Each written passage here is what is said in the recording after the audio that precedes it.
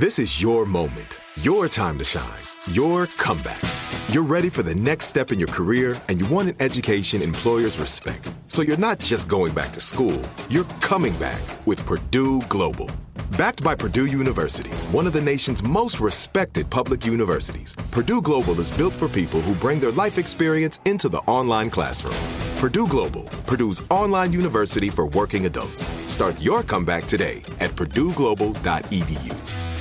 Enjoy all your favorite sports like never before at BetMGM. Signing up and playing is so easy. Simply sign up using code Buckeye and receive up to $1,500 back in bonus bets if you don't win your first bet. When you register with BetMGM, you can get instant access to a variety of parlay selection features, live betting options, and the best daily promotions in the business. And with BetMGM at your fingertips, every play and every game matter more than ever. Place your moneyline, prop, and parlay bets with the king of sportsbooks today. Sign up using code Buckeye and receive up to $1,500 back in bonus bets if you don't win your first bet. That's right, up to $1,500. Again, sign up using code Buckeye and receive up to $1,500 back in bonus bets if you don't win your first bet. BetMGM and GameSense remind you to play responsibly. 21 plus and present in Ohio. Subject to eligibility requirements. Rewards are non-withdrawable bonus bets that expire in 7 days. Gambling problem? Call 1-800-GAMBLER in partnership with MGM Northfield Park. That's 1-800-GAMBLER.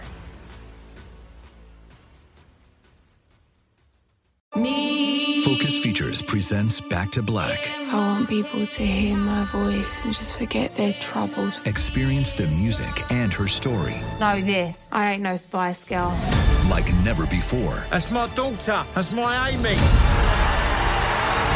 On the big screen. I want to be remembered for just being me. Amy Winehouse, Back to Black, directed by Sam Taylor Johnson. Rated R, under 17, not a minute without parent. Only in theaters May 17th. Trinity School of Natural Health can help you be part of the fast-growing health and wellness industry. With an education that empowers communities, Trinity grads can change lives by applying natural health principles and techniques in holistic practices or stores selling nourishing health products.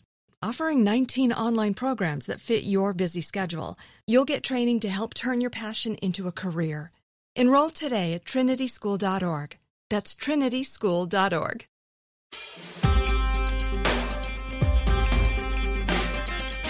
Welcome to It Could Happen Here, a podcast that is remarkably today not really so much about things falling apart and is mostly about things, in fact, getting better and how we can do that.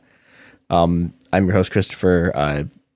With me today is Garrison, and we're also joined by Nick and Max, who are two members of the artist collective Solarpunk Surf Club, who have released a very, very interesting new game that we are here in part to talk about called Solarpunk Futures. Hello, Nick. Hi, Max. How are you two doing? Hey, doing well, thanks. Yeah, doing great. Thanks for having us on. Yeah, excited to have you two on. So I guess my first question is, how did you two get into game design and sort of first have the idea to do a sort of like political gaming project like this? It's a good question. So we're definitely not game designers by profession or trade. We're members of the artist collective Solarpunk Surf Club, and we're particularly interested in creating artwork and social practice that prefigures these kinds of egalitarian futures that we'd like to see in the world. And so this game was something that we've been kind of a project that we've been thinking about and sitting on for a little while, and was kind of something that made us got us excited, and we think there's a whole bunch of other reasons that we think it's a really cool project to work on, an important project, and so we kind of took a deep dive headfirst into the world of game design and learning how to do that over the past year or so. Okay, so how about we, I guess, also start with, I guess, explaining what Solarpunk Futures is and sort of how it works, and then we can get into the sort of political aspect of like this sort of game design project. So Solarpunk Futures is a storytelling game where players imagine pathways to a desirable future by collaboratively overcoming real-world challenges. The object of the game is to collectively remember one of the stories that grew into Our Utopia. The idea is that through backcasting, where you assume within the context of the game that players are already in Utopia and merely remembering back to their ancestors' struggle, that players can transcend the idea that what currently exists must necessarily exist, which social theorist Murray Bookchin described as the acid that corrodes all visionary thinking.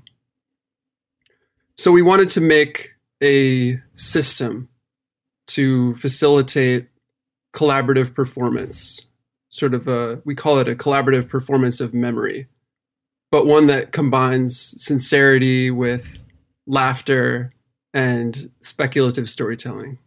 The game also combines a lot of different elements that we saw in other games, collaborative storytelling, cooperative gameplay, some elements of role-playing, and different kind of mechanics that we thought would build out that kind of, like I said earlier, those prefigurations of those egalitarian worlds. So we were trying to make a game that had the fiction and the idea of utopia built in terms of the goals of the game, but it was also, we wanted to build it into some of the mechanics of how the game is actually played too. My question from here is sort of, well, I mean, I guess firstly is, I think, what sort of specifically drew you to Solarpunk as sort of an aesthetic for this? Like, I know there's been a lot of sort of like the kind of social ecology Solarpunk fusions, but I'm interested in what drew you specifically to it.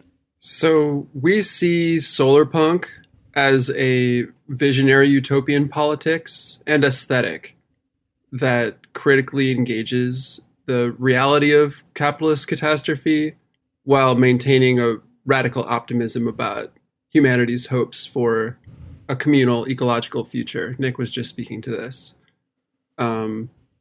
We see it as a restorative justice process on a planetary scale among people, between humans and non-human nature. So that means reclaiming pieces of the past, pre-capitalist culture. That means material accountability for old practices. And it also means radical adaptability towards new ones.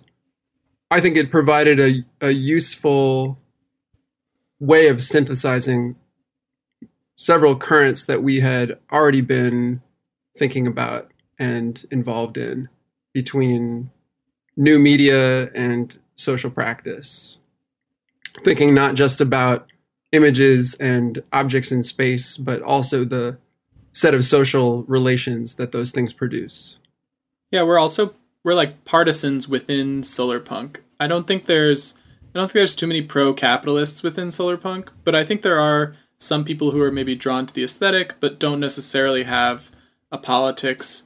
But we do think that there's a kind of a latent horizontalism, a latent anarchistic politics in a lot of the aesthetics around Solarpunk. And so as a collaborative, as an aesthetic that is being defined collaboratively by people online and elsewhere, we wanted to kind of stake out a position about what we thought a really realistic utopian world might look and feel like. Yeah, and I think this is something else I know YouTube I'm very passionate about, is about specifically using games as a medium to do this, and this as like this kind of storytelling remembrance as a specifically political intervention. So could you talk a bit more about, questions like, okay, so why this and not on the sort of less like why this and not guerrilla gardening, or why this and not some other kind of organizing, et cetera, et cetera. I'm interested to hear you two say about that. Yeah, well, I'm not going to hate on guerrilla gardening. I definitely think it's a both and situation. Yeah. It's also in the game. Yeah, that's true. It's one of the cards, one of the tools that you get to use as an ancestor. Yeah, I think, there's a lot of different things that we were thinking about when we were thinking about why a game that I got a little bit into earlier. But, for one, I think it helps reach a broad and often depoliticized audience with a fun way to kind of engage in some thorny political questions. I think that games as a participatory medium were especially interesting for people who are interested in sort of anarchistic modes of teaching and education, like education through doing, rather than lecture. Although, you know, we also read a lot of good political theory, so I'm not opposed to that. And then I think you know, games are also fun, and there's a lot of political organizing and activism work that happens out there that's hard, and that is necessary to do. But just because a lot of the important work to be done is hard doesn't mean everything that's hard is important and everything that's fun is, you know, trifling or not going to help us get where we're going and overthrow capitalism and build a new world. So, yeah, those are some of the reasons.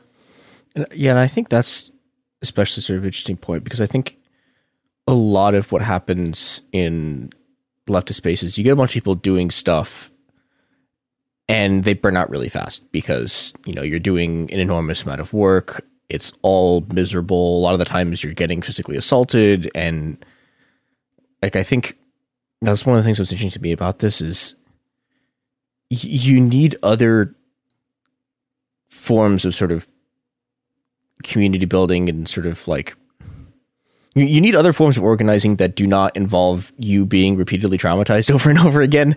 And that, yeah, and especially just working on something like this and then, I don't know, just playing with your friends and having things that are like collaborative and joyful and community building is, I think, very important as a way to just, you know, even just, this is on a very basic logistical level, like prevent people from burning out.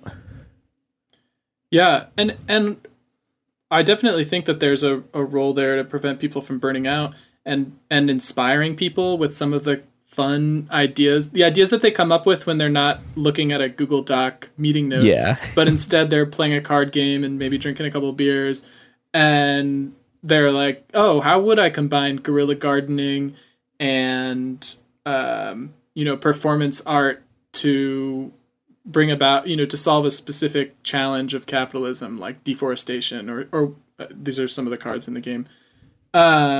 And so I think it can be inspiring. You know, it's also, it can be educational. I played with some family. I think the first time I played when we got the physical copy that wasn't a playtest was with some family, and they don't necessarily identify as leftists of any kind, but we had a really fun game where we explored ideas of deconstructing borders, and you know, it wasn't like I was guiding them in this direction. It was just kind of the assumption of the game that there was utopia got beyond this ingrained capitalist realism, that there isn't an alternative.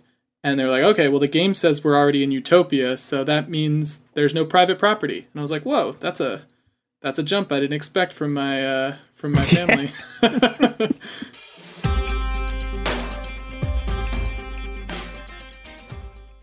Enjoy all your favorite sports like never before at BetMGM. Signing up and playing is so easy. Simply sign up using code Buckeye and receive up to $1,500 back in bonus bets if you don't win your first bet. When you register with BetMGM, you can get instant access to a variety of parlay selection features, live betting options, and the best daily promotions in the business. And with BetMGM at your fingertips, every play and every game matter more than ever. Place your moneyline, prop, and parlay bets with the king of sportsbooks today. Sign up using code Buckeye and receive up to $1,500 back in bonus bets if you don't win your first bet. That's right, up to $1,500. Again, sign up using code Buckeye and receive up to $1,500 back in bonus bets if you don't win your first bet. BetMGM and GameSense remind you to play responsibly. 21 plus and present in Ohio. Subject to eligibility requirements. Rewards are non-withdrawable bonus bets that expire in 7 days. Gambling problem? Call 1-800-GAMBLER in partnership with MGM Northfield Park. That's 1-800-GAMBLER. Trinity School of Natural Health can help you be part of the fast-growing health and wellness industry. With an education that empowers communities, Trinity grads can change lives by applying natural health principles and techniques in holistic practices or stores selling nourishing health products. Offering 19 online programs that fit your busy schedule, you'll get training to help turn your passion into a career. Enroll today at trinityschool.org. That's trinityschool.org. Bean Dad, The Dress, 30 to 50 Feral Hogs. If you knew what any of those were, you spend too much time online.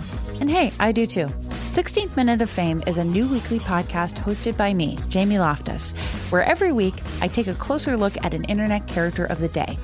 Who were they? What made them so notorious? Why did the internet choose them? And what does a person do when they're suddenly confronted with more attention than the human psyche can handle? I'll be talking to internet historians, experts, and yes, the main characters themselves to get a fuller picture. Because I think that even outside individual experiences, a character of the day tells us something about how the internet worked at that time, and how the attention economy developed into the freaky three-headed dragon it is today. Together, we probably won't be able to properly log out, but we can take a walk down scary internet memory lane and see one day a little more clearly. Listen to 16th Minute of Fame on the iHeartRadio app, Apple Podcasts, or wherever you get your podcasts.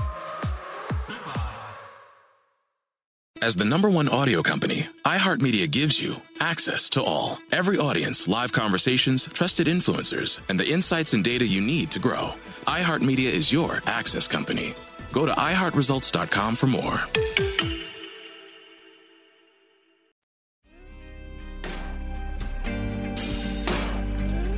One thing I'm interested in terms of how it functions as a game is like balancing the actual more, I don't know, fun-based like role-playing game elements with like its kind of structure as a thought exercise and like a world-building game. Like how do you approach trying to get a balance of like fun role-playing as well as this type of like reverse world-building? I was I was still a little bit on the why a game in the first place question, but I'm also intrigued by the balancing fun and politics question. If you don't mind, I wanted to go back to the why a game for just a second, because I think maybe it will lead into this. Yeah. Games are, an ancient form of art. I know I said we work in new media before, but games are actually an ancient form of art, and I would argue social practice. There's a game called Senet. There's a game called The Royal Game of Ur, which both date to 5,000 years ago in ancient Egypt and ancient Mesopotamia, respectively. In making the game, we did a bunch of research on the history of games. There's a 15th century game called The Game of the Goose from present day Italy that paired like these gorgeous illustrations also with like didactic moral instruction. In the early 20th century, the Surrealists created a series of games with the intention of breaking through traditional thought patterns and unleashing the potentials of the unconscious. They also wanted to subvert academic modes of inquiry. And then today, some of our most popular tabletop games, I think Nick was mentioning this earlier, how they can sometimes inscribe oppressive logics. So, rather than a game where you're competing against other players to drive them into poverty, or a game where you're trying to colonize other players' land, for the purpose of world domination. We wanted to make a game that actually practices the cooperation, interdependence, care, consent, these things that will be needed, if we're actually to transcend the social and ecological crises of our day. And kind of to that point, you know, I would say that games always reflect the beliefs and norms of their historical context. So with Solarpunk Futures, we wanted to kind of flip the script and project using, you know, the modalities of like speculative fiction, collaborative performance, as I mentioned, the values and mores of a desirable future. So games are a very, you know, human thing, an ancient human thing. And why do people play games? As I mentioned, you know, education is part of it. But also building social bonds is another important piece. And that always is accompanied. It's a very like academic way of talking about it maybe, but it is fun. It has to be fun. That's why people do it.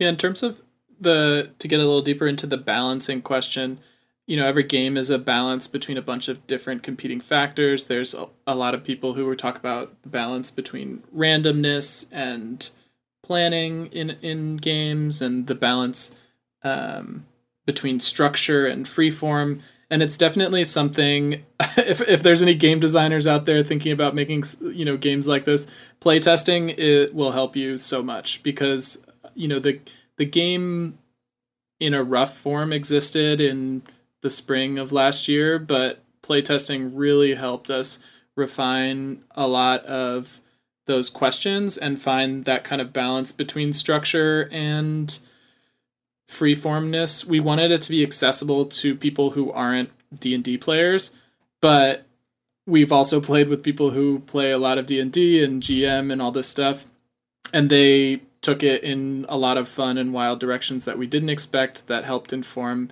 kind of new ways that we could, you know, we added some optional rules in there for people who want to take it in a different direction or add more complexity, or for other people who need a little bit like a handhold and want to flip a coin to decide something rather than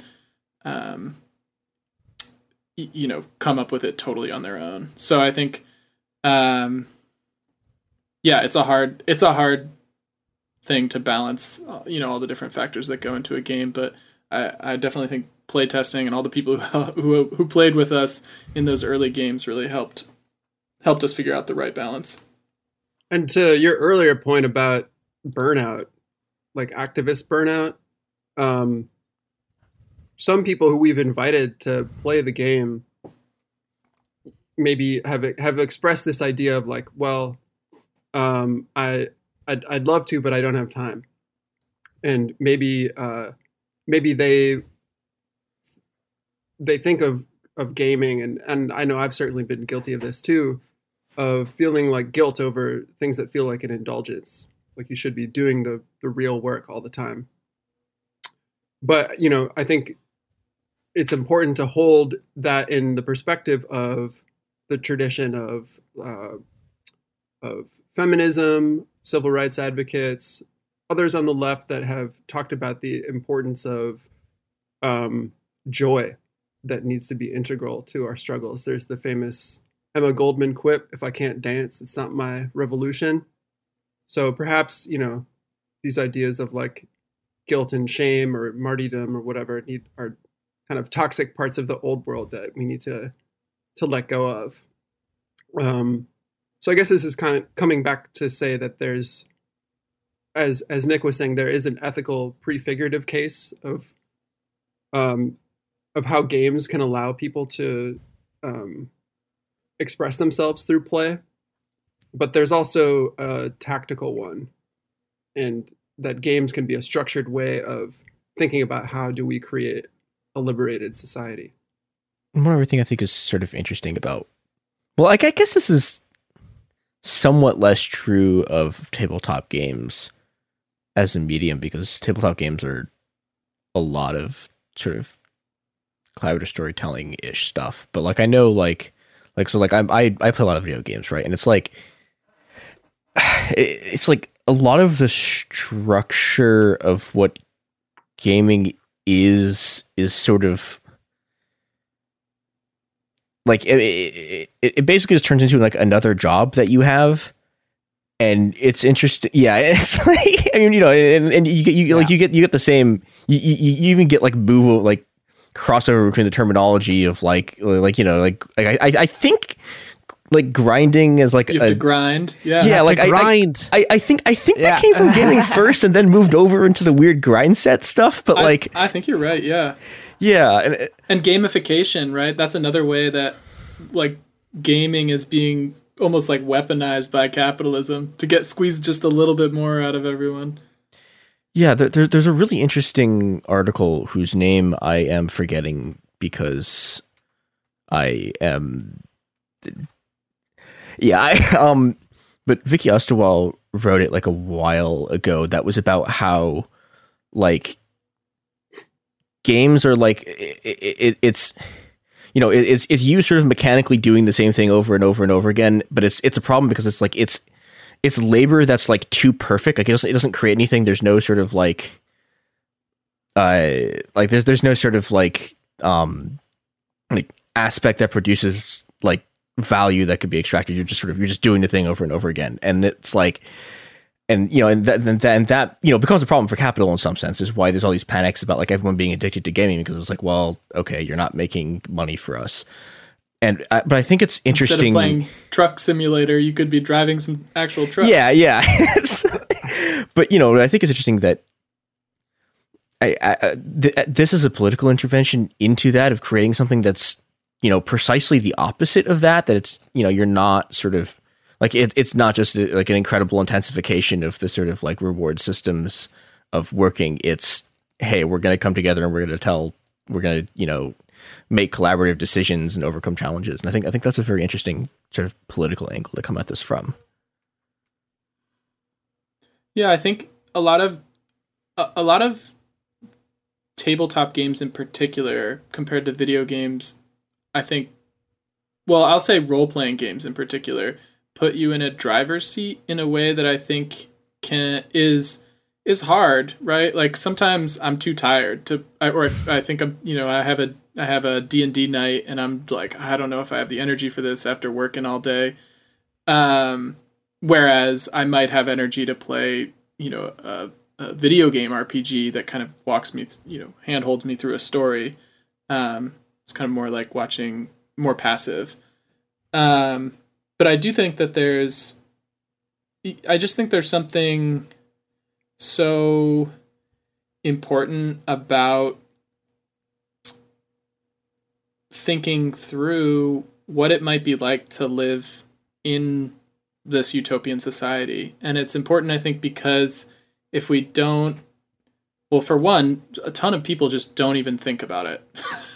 And so to the extent that this game is something that gets bought or played with families of people who are, you know, one of the many people who have been depoliticized in this country, I think that can be really helpful. But I also think that I've played it and I've found really fun and exciting ideas that I wouldn't have thought about if I was staring at a power map or something and thinking, where can we intervene in my city to, you know, help solve this or that problem. So I think there's power there.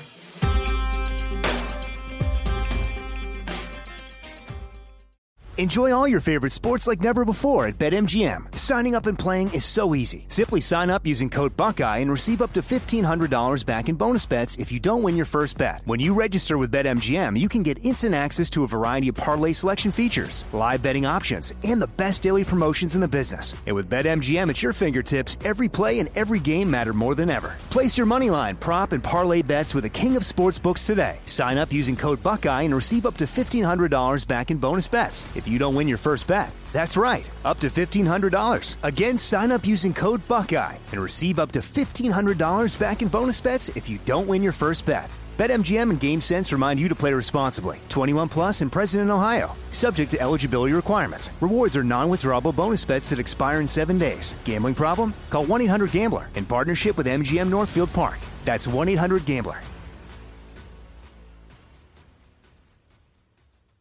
Trinity School of Natural Health can help you be part of the fast-growing health and wellness industry.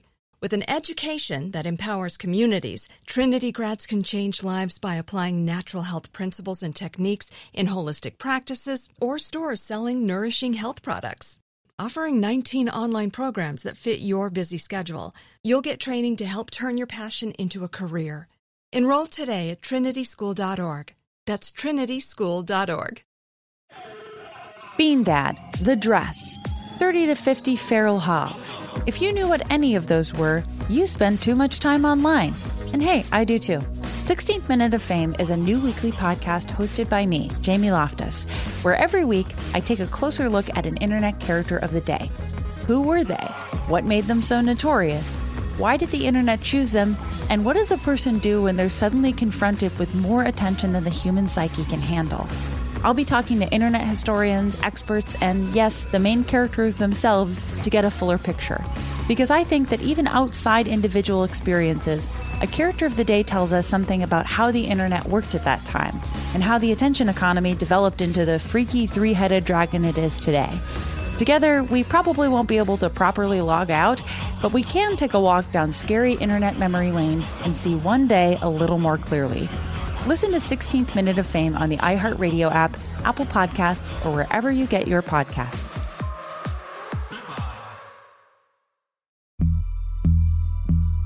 As important as choosing the right destination when traveling is choosing the right travel partner.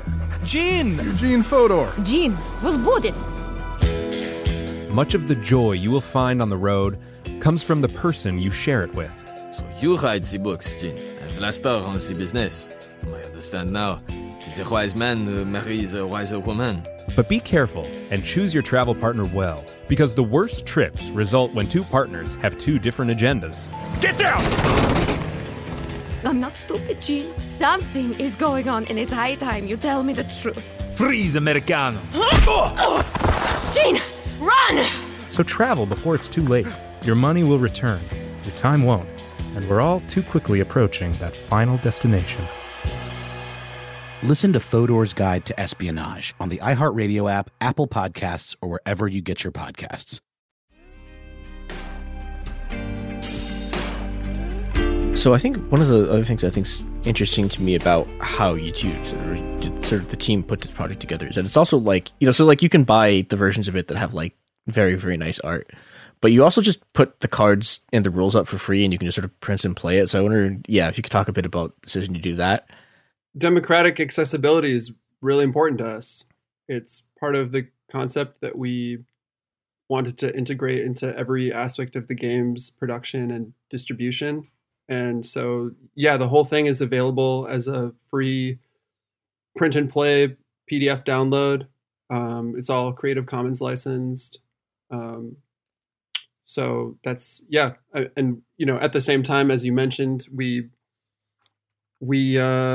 are interested in materiality and wanted to create something that could accompany, a face-to-face interaction as well, which is, frankly, I'll just speak for myself. That's probably more my interest. Even though I think, we have a tabletop simulator version too, which I think is really cool. But as far as the decision to make the game, free forever, we want people to play. We want it to be genuinely useful. This is not a capitalistic business venture. We're running a break-even budget and want to just keep doing projects and, elaborating like the solar punk tradition and connecting it to social, ecological, communalist politics. So if this can be a catalyst towards being able to do more of that, then that's, we'll have succeeded on our terms at least. What's the status of physical copies? How can people, if they want to use cards and stuff, how would one go about getting those? Yeah, so there's a couple different ways. People can download the free print and play if they like. If they really love it, they want to buy the physical copy. We sold out of the kind of first edition that we were able to afford to print. But we're raising money on Kickstarter for a second edition. So if people back us at a certain tier there, I think it's $45 or higher, you get a copy of the game when we're able to print them. And so, yeah, so it's a... and of course, as Max mentioned, you can also play on Tabletop Simulator.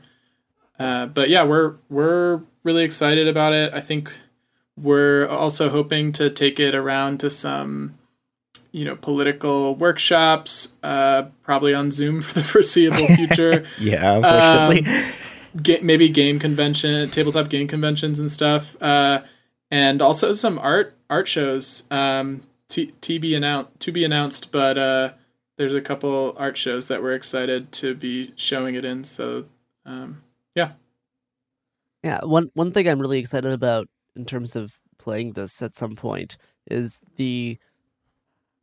I think starting from the point of like you're trying to build the world now, it's really easy to run into ruts. Starting at the end point and then working backwards, I think because that produces that reverse type of thought, I think it's a little bit easier for it to find the path than just starting here and looking at the world and being like, oh, how do we do anything to make it better? Instead of being at the opposite place and being like, what is the way to backtrack, I think can maybe give you some connections and ideas that you may not have had otherwise, because we're kind of always stuck in the now, how do we get to now better?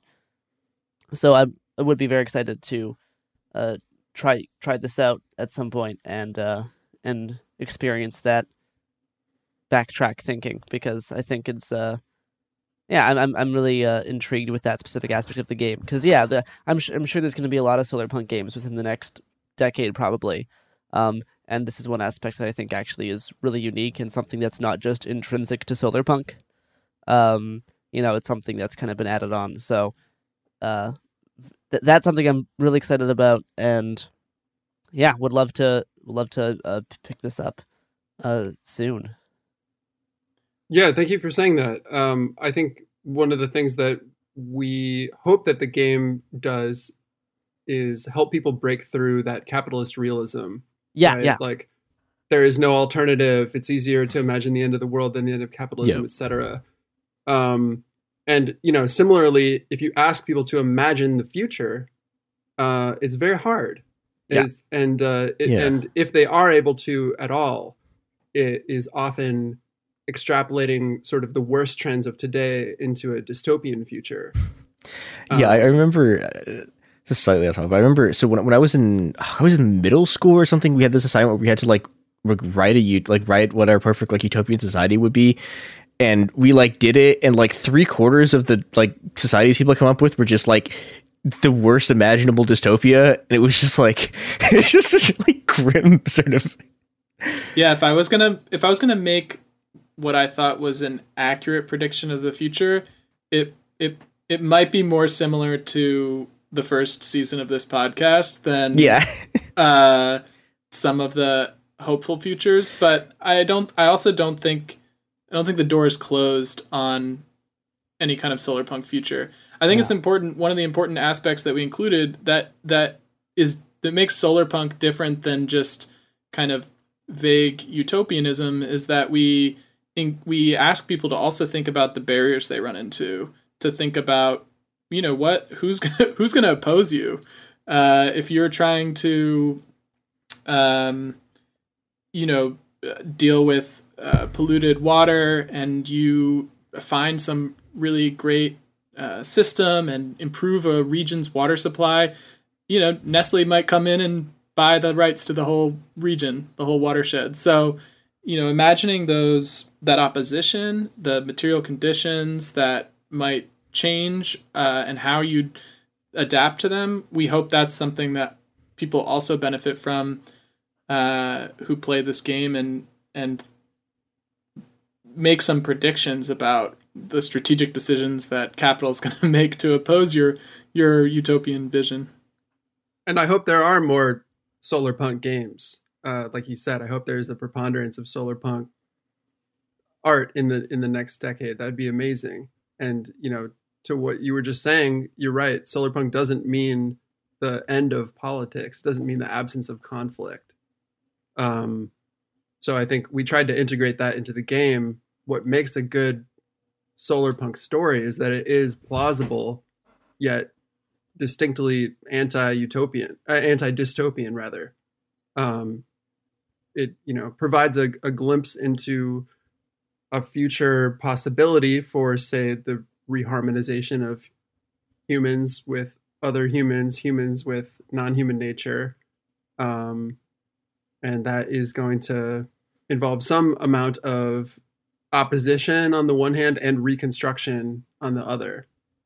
In short, to critique by building, as the slogan goes. All right, yeah. Plugs time. What do you two have plugs? So we have an upcoming live stream on Twitch with Veterans for Peace. They have some Gamers for Peace, and Tuesday night on the 18th at 8 p.m. they're going to be playing Solarpunk Futures with us. If people are interested in the game, they can download it for print and play on our website at http://thefuture.wtf. And people can also find the link to our Kickstarter on that website if they're interested in pre-ordering a physical copy, which we'd very much appreciate. We're getting close to funded. That's very exciting. I hope it gets funded. I want to see more of these because the art is extremely cool. And yeah. Well, thank you two for coming on. This has been It Could Happen Here, and we'll see you the next time an episode goes up. I don't know when that's going to be right now, so yeah, wonderful extras. It Could Happen Here is a production of Cool Zone Media. For more podcasts from Cool Zone Media, visit our website, coolzonemedia.com, or check us out on the iHeartRadio app, Apple Podcasts, or wherever you listen to podcasts. You can find sources for It Could Happen Here updated monthly at coolzonemedia.com/sources. Thanks for listening. Trinity School of Natural Health can help you be part of the fast-growing health and wellness industry. With an education that empowers communities, Trinity grads can change lives by applying natural health principles and techniques in holistic practices or stores selling nourishing health products. Offering 19 online programs that fit your busy schedule, you'll get training to help turn your passion into a career. Enroll today at trinityschool.org. That's trinityschool.org. Bean Dad, The Dress, 30 to 50 Feral Hogs. If you knew what any of those were, you spend too much time online. And hey, I do too. 16th Minute of Fame is a new weekly podcast hosted by me, Jamie Loftus. And every week we take a closer look at an internet character of the day. Who are they? What made them so notorious? How did the internet or the algorithm choose them? And what does a person do when they're suddenly confronted with more attention than the human psyche can handle? Listen to 16th Minute of Fame on the iHeartRadio app, Apple Podcasts, or wherever you get your podcasts.